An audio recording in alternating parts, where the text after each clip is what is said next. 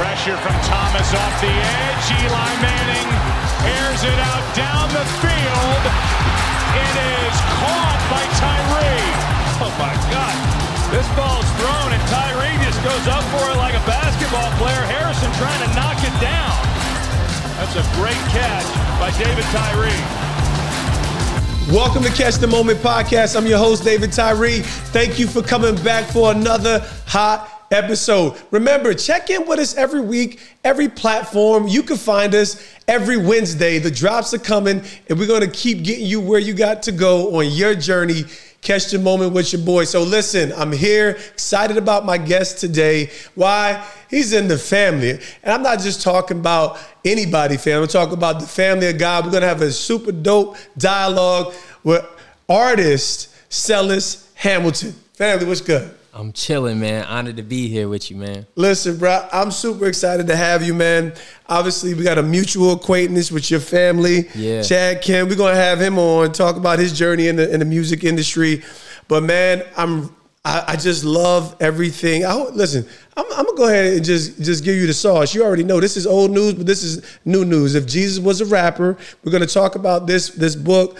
But, man, tell me what's new, man. Before I get right into this, tell me what's new in your life, and then we're going to unpack the story. Yeah, a new season as a new dad. I got a 1-year-old, this week.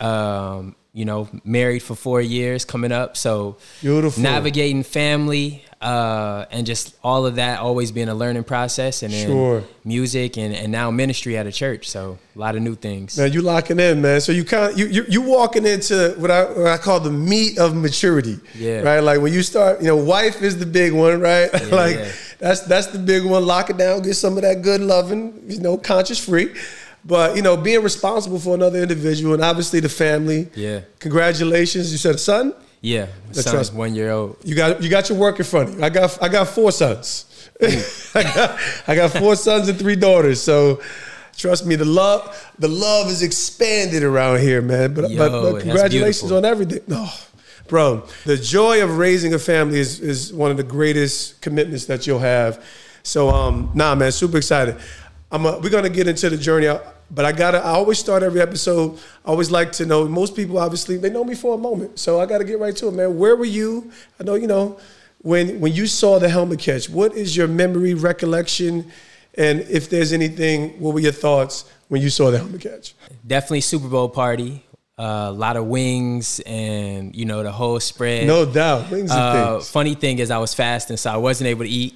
Oh, my gosh. This dude is fasting on at a Super Bowl party, which is usually like, I'm saying, that's always like tradition because that's how to, start off. But, and then I just think not only was it an insane moment, not only was it a moment that just I feel like nobody was expecting. Yeah. But I just think, the catch like on your helmet, like it was crazy, bro. Like, and were you in the A at the time, or were you already transitioning? Yeah, I was definitely in the A. I was in the A still. It was. I mean, everybody had the Patriots. Anybody had the Giants in the room? Nah. So nobody in my family, all my family is Chiefs fans. Okay, just because so they feeling themselves right now. Yeah. So nobody was a Patriots fan. Got it. Yeah. Got it. So they was good. They was good with the upset. Yeah. So it was super crazy to see the win and just everything that happened and just the way that it happened was life-changing, literally, and still, there's never been a play better, and I don't think there will be. So man, respect, my guy, respect. Yeah. So listen, I mean, like that's really what it's about, and obviously, like I said, you reaching that ripe stage of maturity. I was 28 years old, and at the time, my wife was actually pregnant with twins, so I call them my Super Bowl babies. We won the Super Bowl in February. My twins were born 2.5 weeks later, February 20th. And like I said, it was a dope, surreal experience. But I love to hear, whatever. Everybody usually has a recollection of the moment. Yeah. But even getting to you, like I said, you stepped out and you've been in this space as an artist, even more so as a Christian artist, which can be a little tricky, which we're gonna dive into. But tell me, what would you call, at least at this stage of your career experience and your service, what's been your defining moment? My defining moment, man, I would probably say getting to a place now where I'm actually not focused on trying to prove that I think I'm the best. So I'll say it's more so than a defining moment. It's like a journey, but I think it just happened. I think I've been doing music since 8 years old. And so I always had this kind of like chip on my shoulder, like they don't see how hard I've been working or how long I've been at it. And I think the Lord has finally gotten me to a place where I'm fully understanding, like, it's not about what they see. It's about, you know, who I'm doing it for. So it's a defining moment in the journey. All right, bro. You just kind of buckled me. 8 years old. All right. So now we into this journey. I was seeing where it starts. How does that happen? And like, you know, what was the influences where you actually, you know, kind of get in tune with your rhythm and cadence at 8? Like, I don't know if my kids did anything meaningful at 8. No, talk to me. My mom was a rapper. She was a rapper. She was doing her thing, touring. What? Writing lyrics in the crib, practicing the performance in the living room. And so that was my life growing up, seeing that, being inspired. And then, you know, if I was, you know, blessed at the time, I get a chance to get on stage and be her hype man. And so just getting that practice, getting them repetitions in young, it just came natural from, you know, all the exposure I was to early. Bad. Now, was your mom like, okay, was she a mainstream artist? Like, so talk to me about, you know, just how that evolved and even before you get too deep into it, like what was life like growing up that kind of set the cadence for, you know, because I saw that you're a Howard alum. Yeah. So I thought that was pretty profound. You know, well-educated, amazing, prestigious university. So what was the foundation like growing up? Mom's an artist, and maybe some of the inner workings that was laying the foundation for you as a young man. My mom actually got saved, so she started off mainstream, off doing, you know, secular, regular hip hop. No doubt. When she got saved, of course, her music started changing, her lyrics and everything. I was blessed to grow up in a crib with 2 parents. So both of them had music passion. My dad sung in the men's choir. My mom rapping. So it was, you know, a nice blend of hip hop, and then you got like the Isley Brothers and like smooth music like that from my dad's side. I'm the oldest of 4. And, you know, it was an athletic home, like grew up playing football. Receiver. Let's you go. know, so we in here. And, you know, I played a little basketball, did boxing. So it was very like athletic upbringing, but music was always like just big. It was just present. Present, yeah.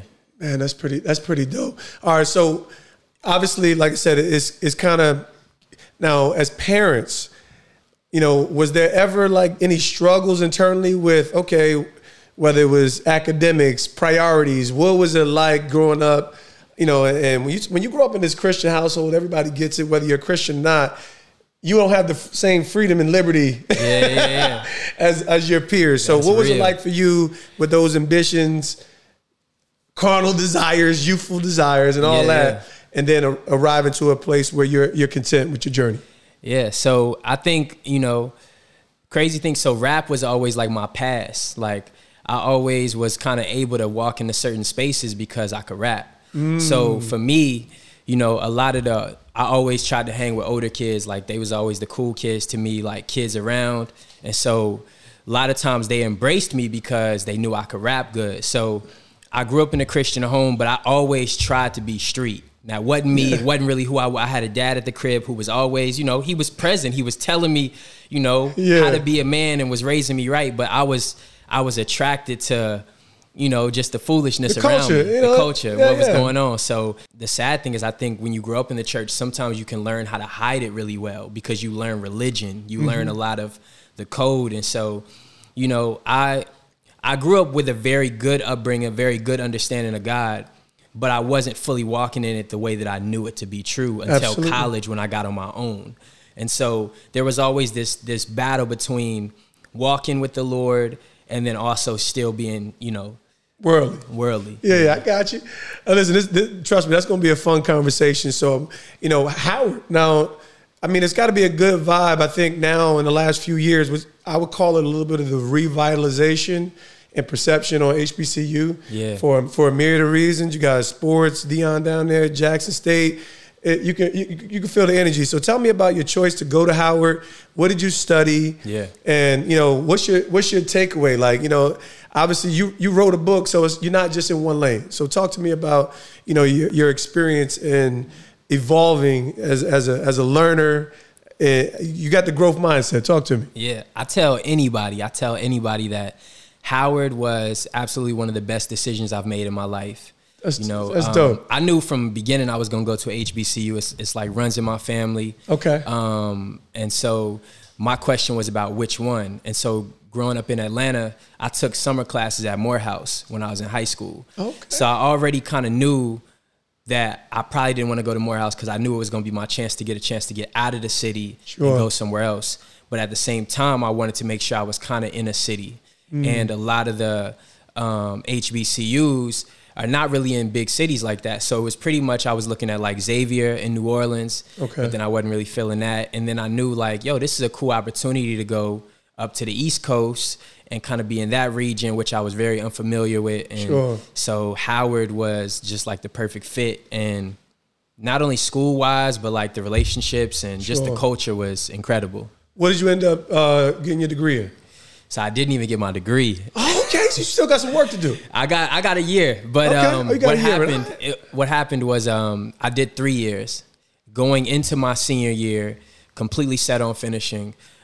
Tuition was going up 12% each year, and so paying that out of pocket, doing your best, taking out loans and everything, it just was expensive. Yeah. But my thing is, I'm going into my senior year. Y'all might as well let me finish. Y'all gonna bill me anyway. Yeah. The school pretty much going into my senior year was like, your bill is too high and we're not gonna allow you to enter this year and get into classes without it. And so, at that point I had accumulated an amount that I couldn't pay.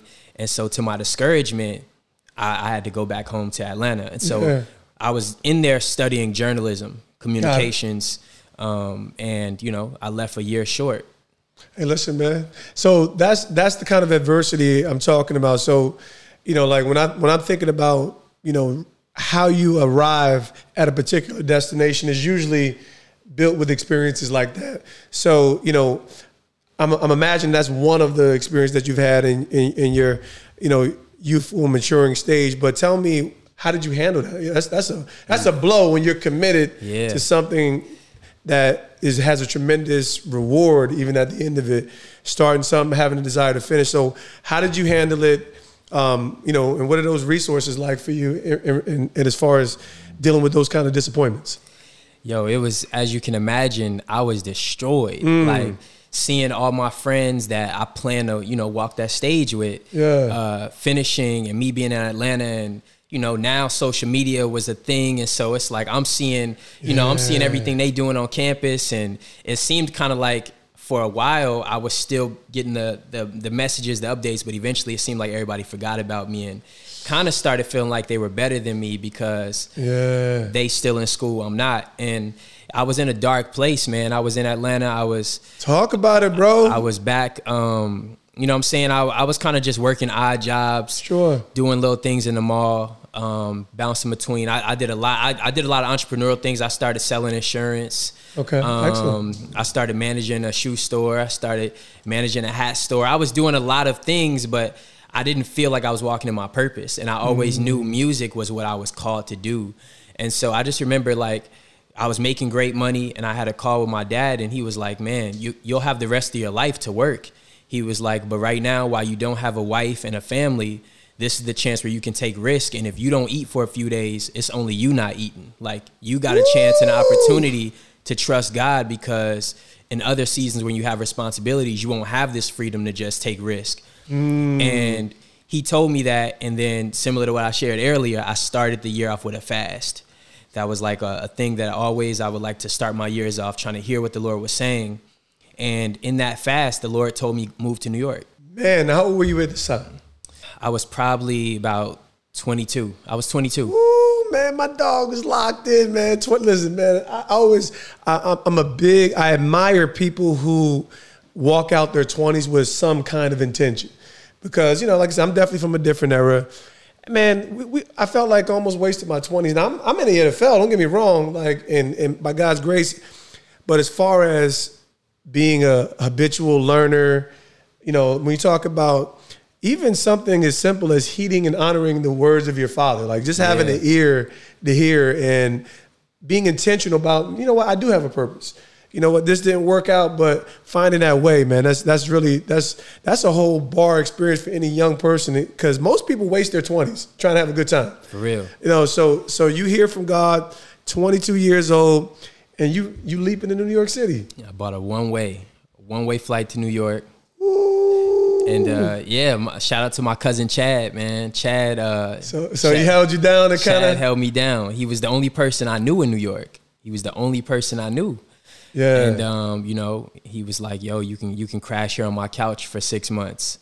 Boom. And I was staying on his couch in the South Bronx, and during that time, I started rapping on the subways. Okay. And so I get on the train because I didn't have any money. I got there real quick to New York, spent the last bit of money that I brought there on sneakers and trying to be fly in the city. No doubt. And didn't really make a plan.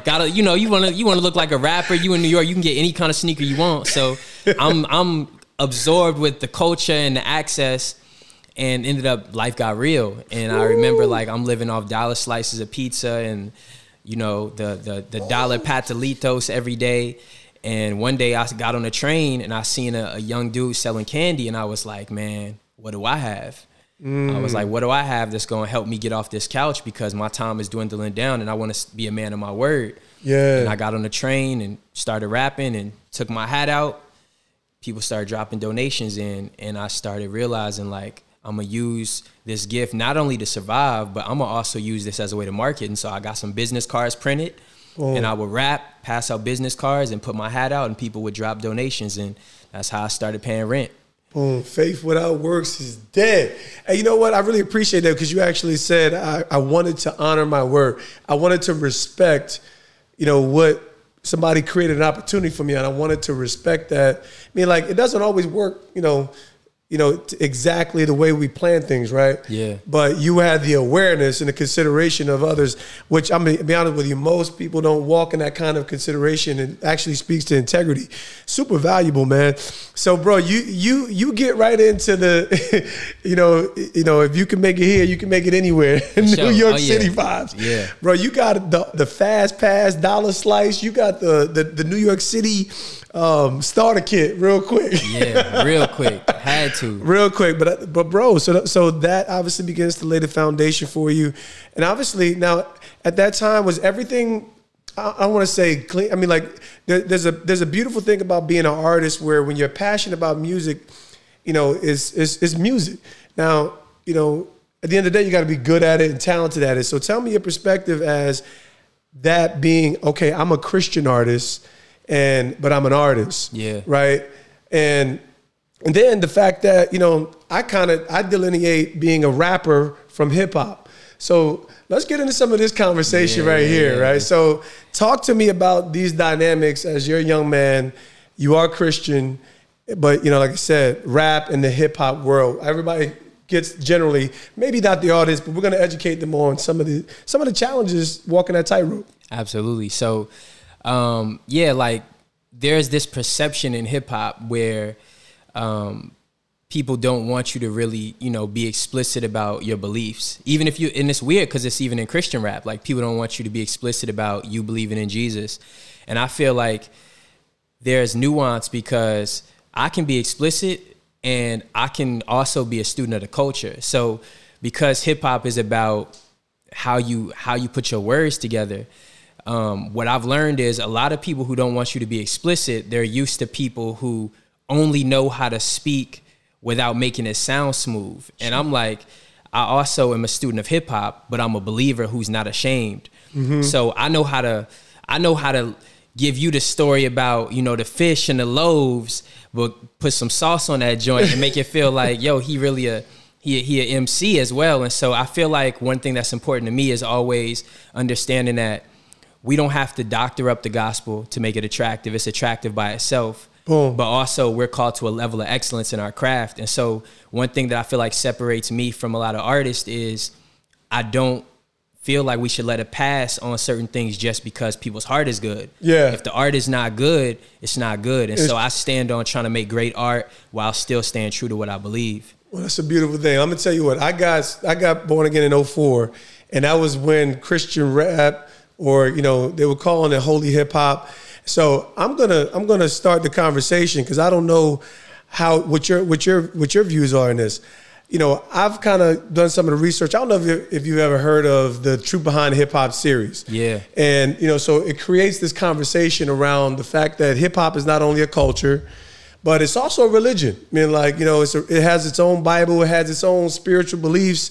So hip hop, I actually separate from rap. So, it's actually a little dangerous, because if you have allegiance to hip hop, then what is your allegiance to Christ, right? Yeah. So I look at rap as a form, like rap, R&B, jazz. Yeah. These are all genres and art forms. Yeah. Whereas hip hop is a culture and a religion, depending on how great someone's affections are for it. So it gets kind of complicated. I don't know if you've considered that, but in light of what even what you shared, do you see the tightrope? Do you see the potential traps in your pursuit as an artist? Yo, so these conversations are super interesting to me, because for me, hip hop and rap, in the way that I think about it, hip hop is the culture, rap is the art form. Understanding that, as what you said, there is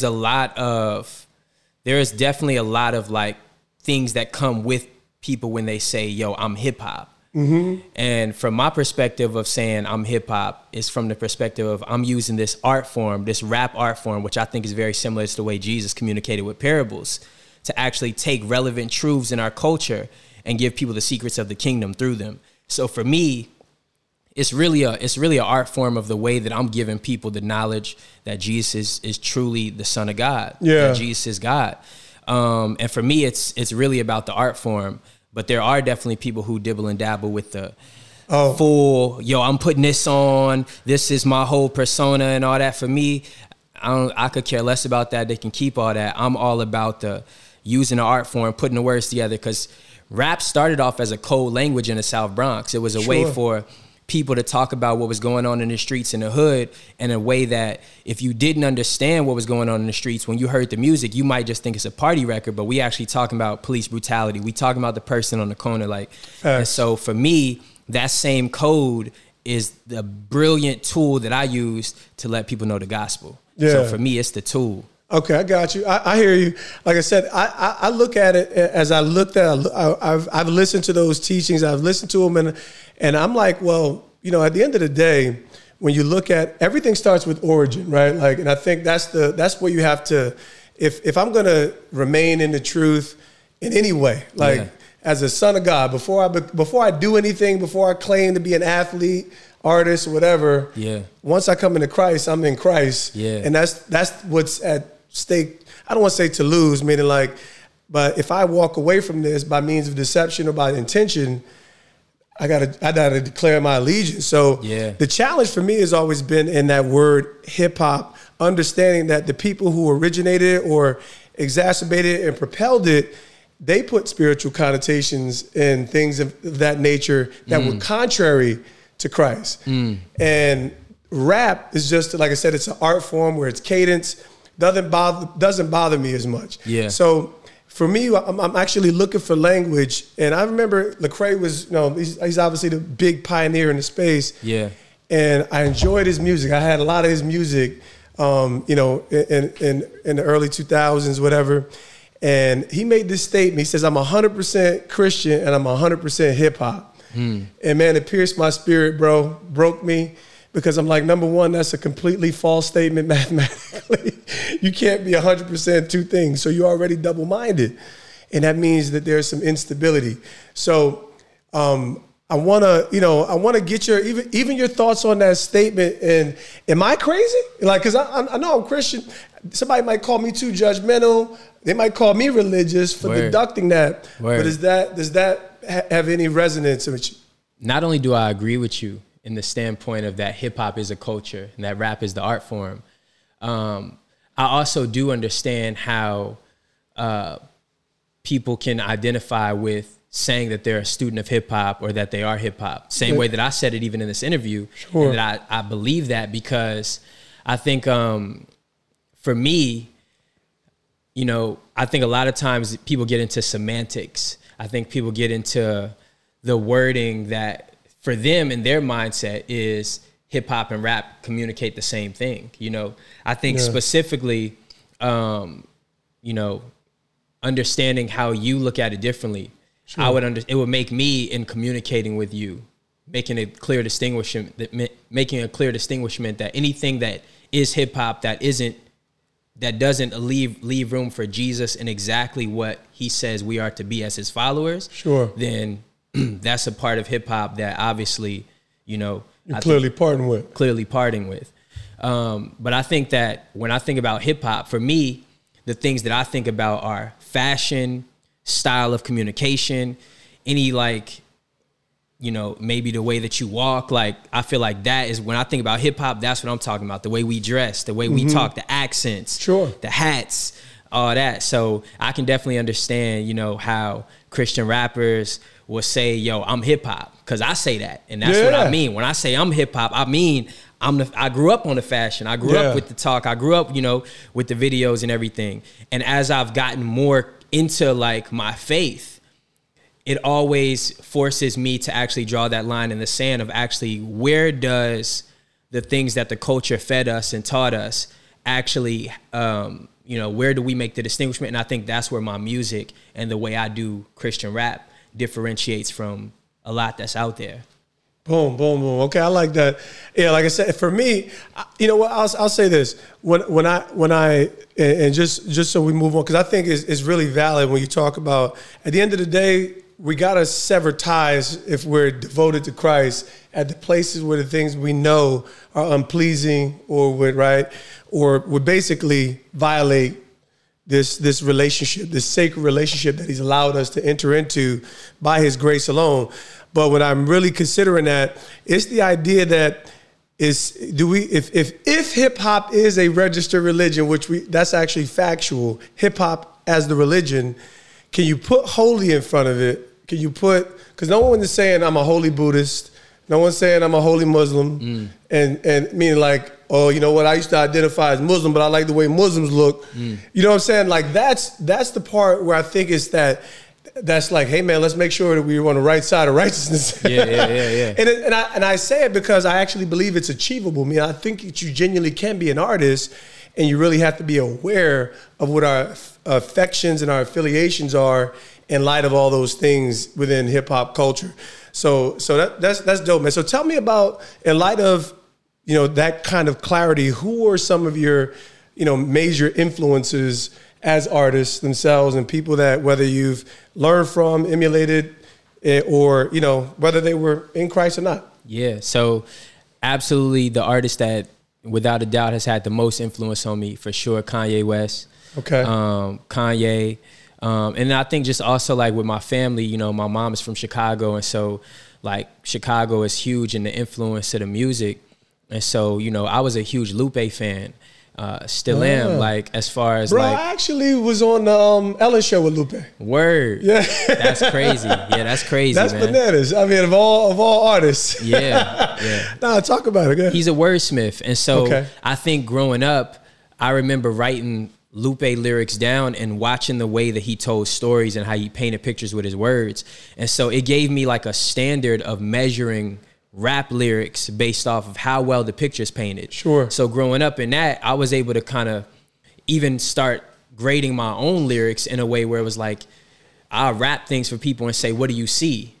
And ask them what they saw. And if they couldn't tell it to me exactly the way that I saw it in my mind, then that means I didn't communicate it clear enough. And so I started training myself as a rapper. Basically, like, my way of writing is to paint a picture without a canvas. And so if I can't make you see all the colors and styles and everything that it is, then I haven't done my job, because I feel like that's what Lupe's gift was as a writer. And so I studied him, and, you know, I feel like that's been part of how a lot of people, when they compliment the writing, it comes from that. That's fire, bro. So now you talk about the mastery of the craft, right? Because a lot of times when you're in spaces like, you know, as an artist, there's so many different ways to formulate your inspiration.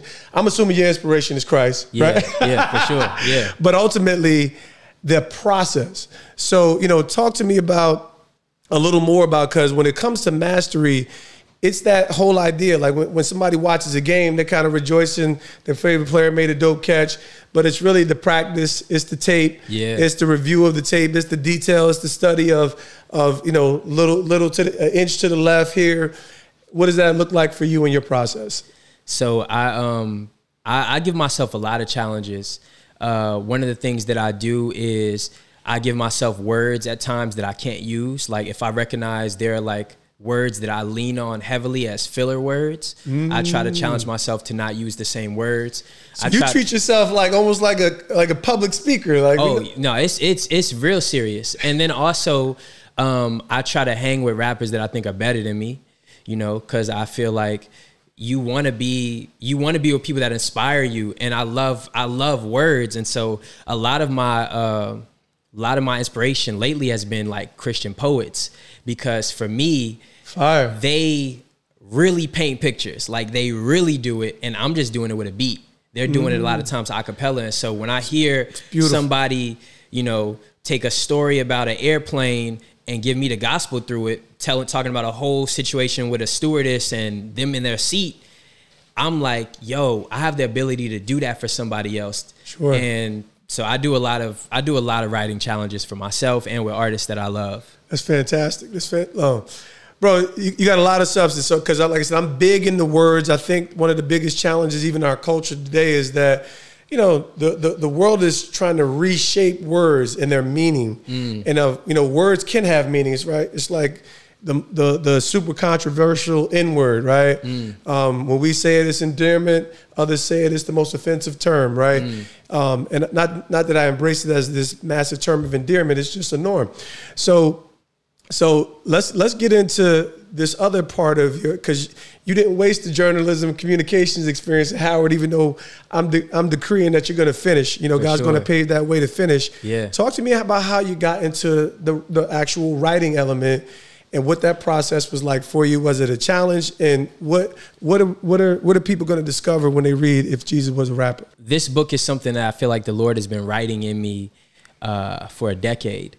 You know, I shared that I've been an artist since I was 8 years old, but there's a lot of things that I've learned in the music industry that have challenged my faith, but that have deeply let me draw a line in the sand as far as where in the industry do I not want to be. You know, I've worked for record labels, I've worked for radio stations, I've worked in the recording studio, I've recorded some of the most popular artists, I've been in those spaces. And so I've seen the business side of it. I've been in the board meetings where they've tried to tell me, make it positive. Don't say Jesus so much. I've seen how it happens. I've seen how artists sell out. I've been in rooms with artists who've sold out. I've been friends with artists who took the check and now they're not with me. So this book is a little bit of my journey as an artist, but then also understanding how when I read the Bible and when I really see the way that Jesus shared his word, I understand that he understood something powerful about how the word needs to be something that people can understand. But the responsibility is for them to dig to find the truth in the word for themselves. And so Jesus communicated differently depending on who he was talking to. And so whether it was a parable or whether it was speaking plainly to his disciples behind closed doors, the challenge was, if you really want to understand what I'm saying, you have to do the work. And so it's also given me a mindset of not everybody's going to receive my music. Not everybody's going to receive my message. And as long as I'm putting God's word in my music and communicating the truth of who he is through my music, the people who really want to discover Jesus and want to hear about what the music is saying will find it and leave it at that. Bro, this is a beautiful bar. I was actually thinking about this morning because, you know, this word relevance is like, you know, beaming all the way, not just through our culture, but especially, I think, for the person of influence, especially in the faith, we could easily constantly find ourselves fighting for relevance. So, you know, and you're sharing this in the context of Christ and his message. I got a quick bar for you in a second I want to leave you with. But, you know, we're constantly having this internal struggle with, is our message, is our life, is our platform, is it relevant?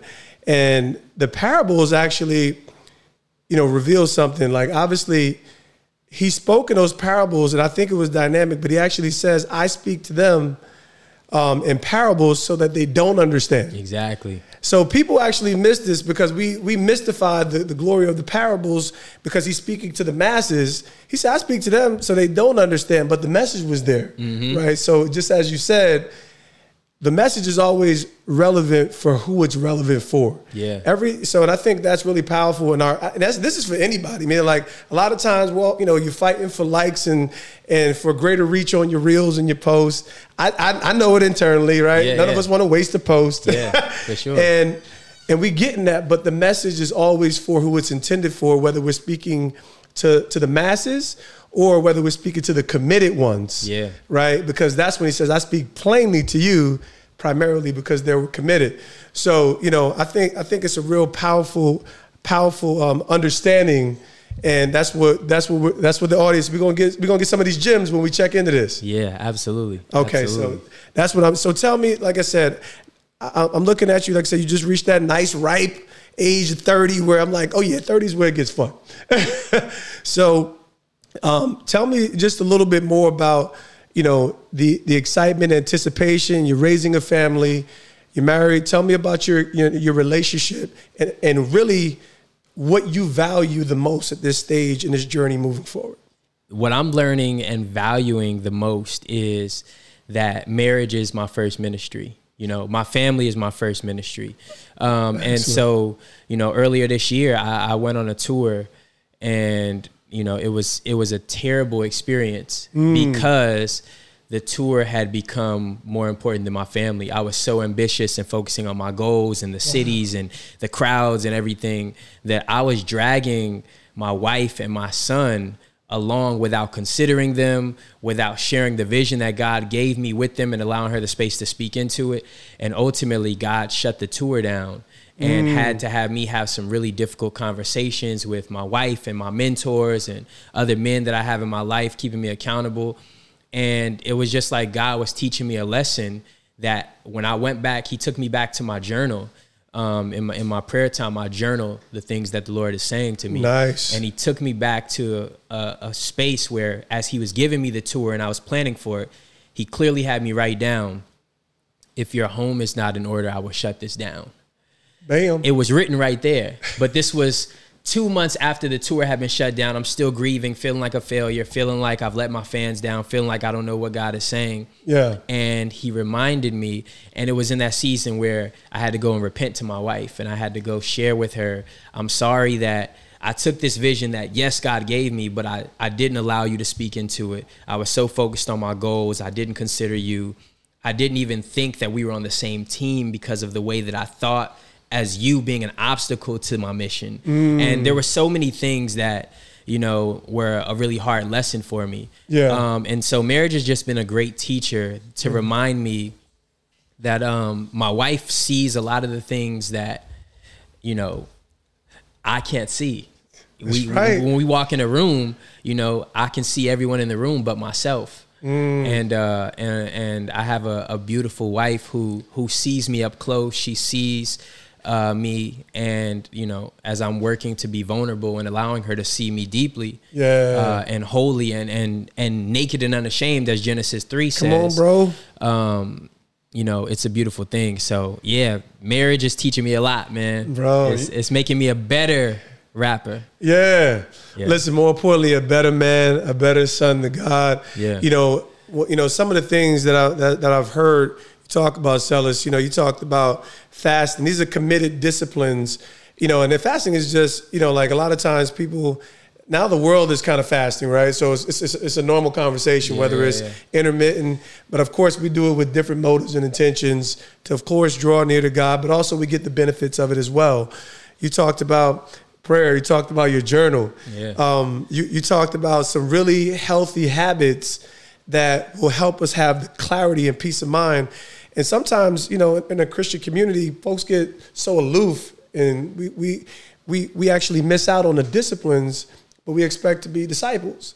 And so, I just want to salute you as a young man. Number one, what you just talked about, and recognizing the sacredness of marriage it's like it's one of the biggest misses that I find in people's life. We have a saying in our community, and we say, well, listen, if whatever issue that we have in our marriage is the same issue that we have before God, because there's no different requirement in our marriages than being a Christian every day before God.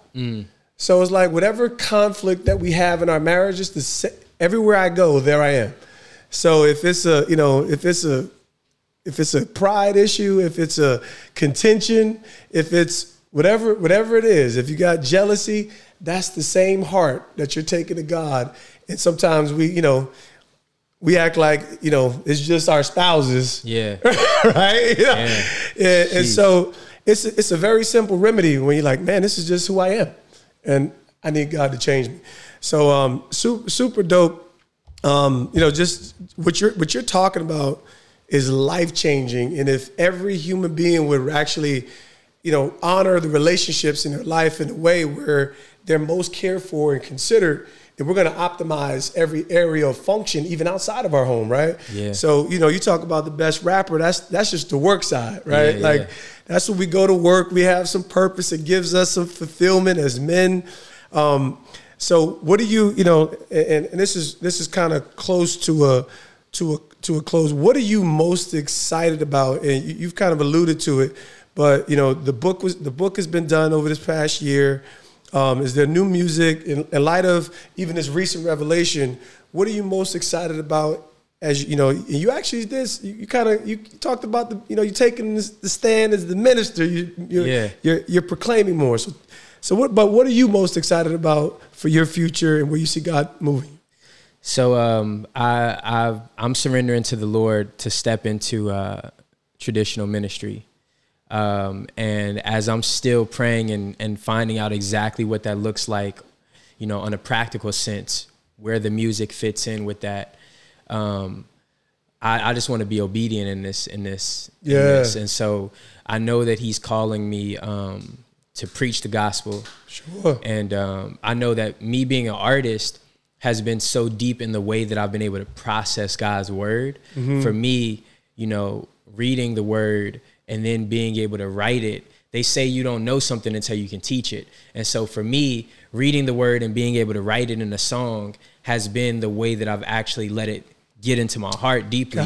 But I'm in a season where after doing that, for so many years. 22 years. Yeah. After doing that for 22 years, I know that the Lord is calling me now to proclaim God's word in a different way. Mm-hmm. And it's uncomfortable. Straight, narrow way. Can't put too much fluff on it. Yeah. Got to just share. And I've uniquely been doing that, Excellent. New York rapping on the trains has now got me where you could find me in Harlem, standing on the corner, like street preaching, what I'm saying? You can find me in my church, giving a sermon as my pastor is slowly giving me more and more opportunity to speak, because he's also received, the confirmation that the Lord is calling me to preach. And so I'm just trying to step into this new season faithfully. I'm Excellent. Trying to pray and not rush, but, see what God is saying. Man, I'm super excited about everything that's on the horizon for you. Like I said, I think what's the biggest note to me is the consideration that you have for your God and the things that He's entrusted with. And, like I said, the first thing I think that we find, as young men, especially as young men, one of the most valuable things that we can find is a sense of purpose. And when you can grab hold of, I'm good at something younger, the better it is for a man. So everybody out there looking to find their thing, just stay in the lab. Of course, if you are a Christian, trust God. Wherever you're at in your life, trust something that has tremendous integrity and virtue. I'm speaking to everybody, but you found that. But like I said, you anchored yourself with discipline.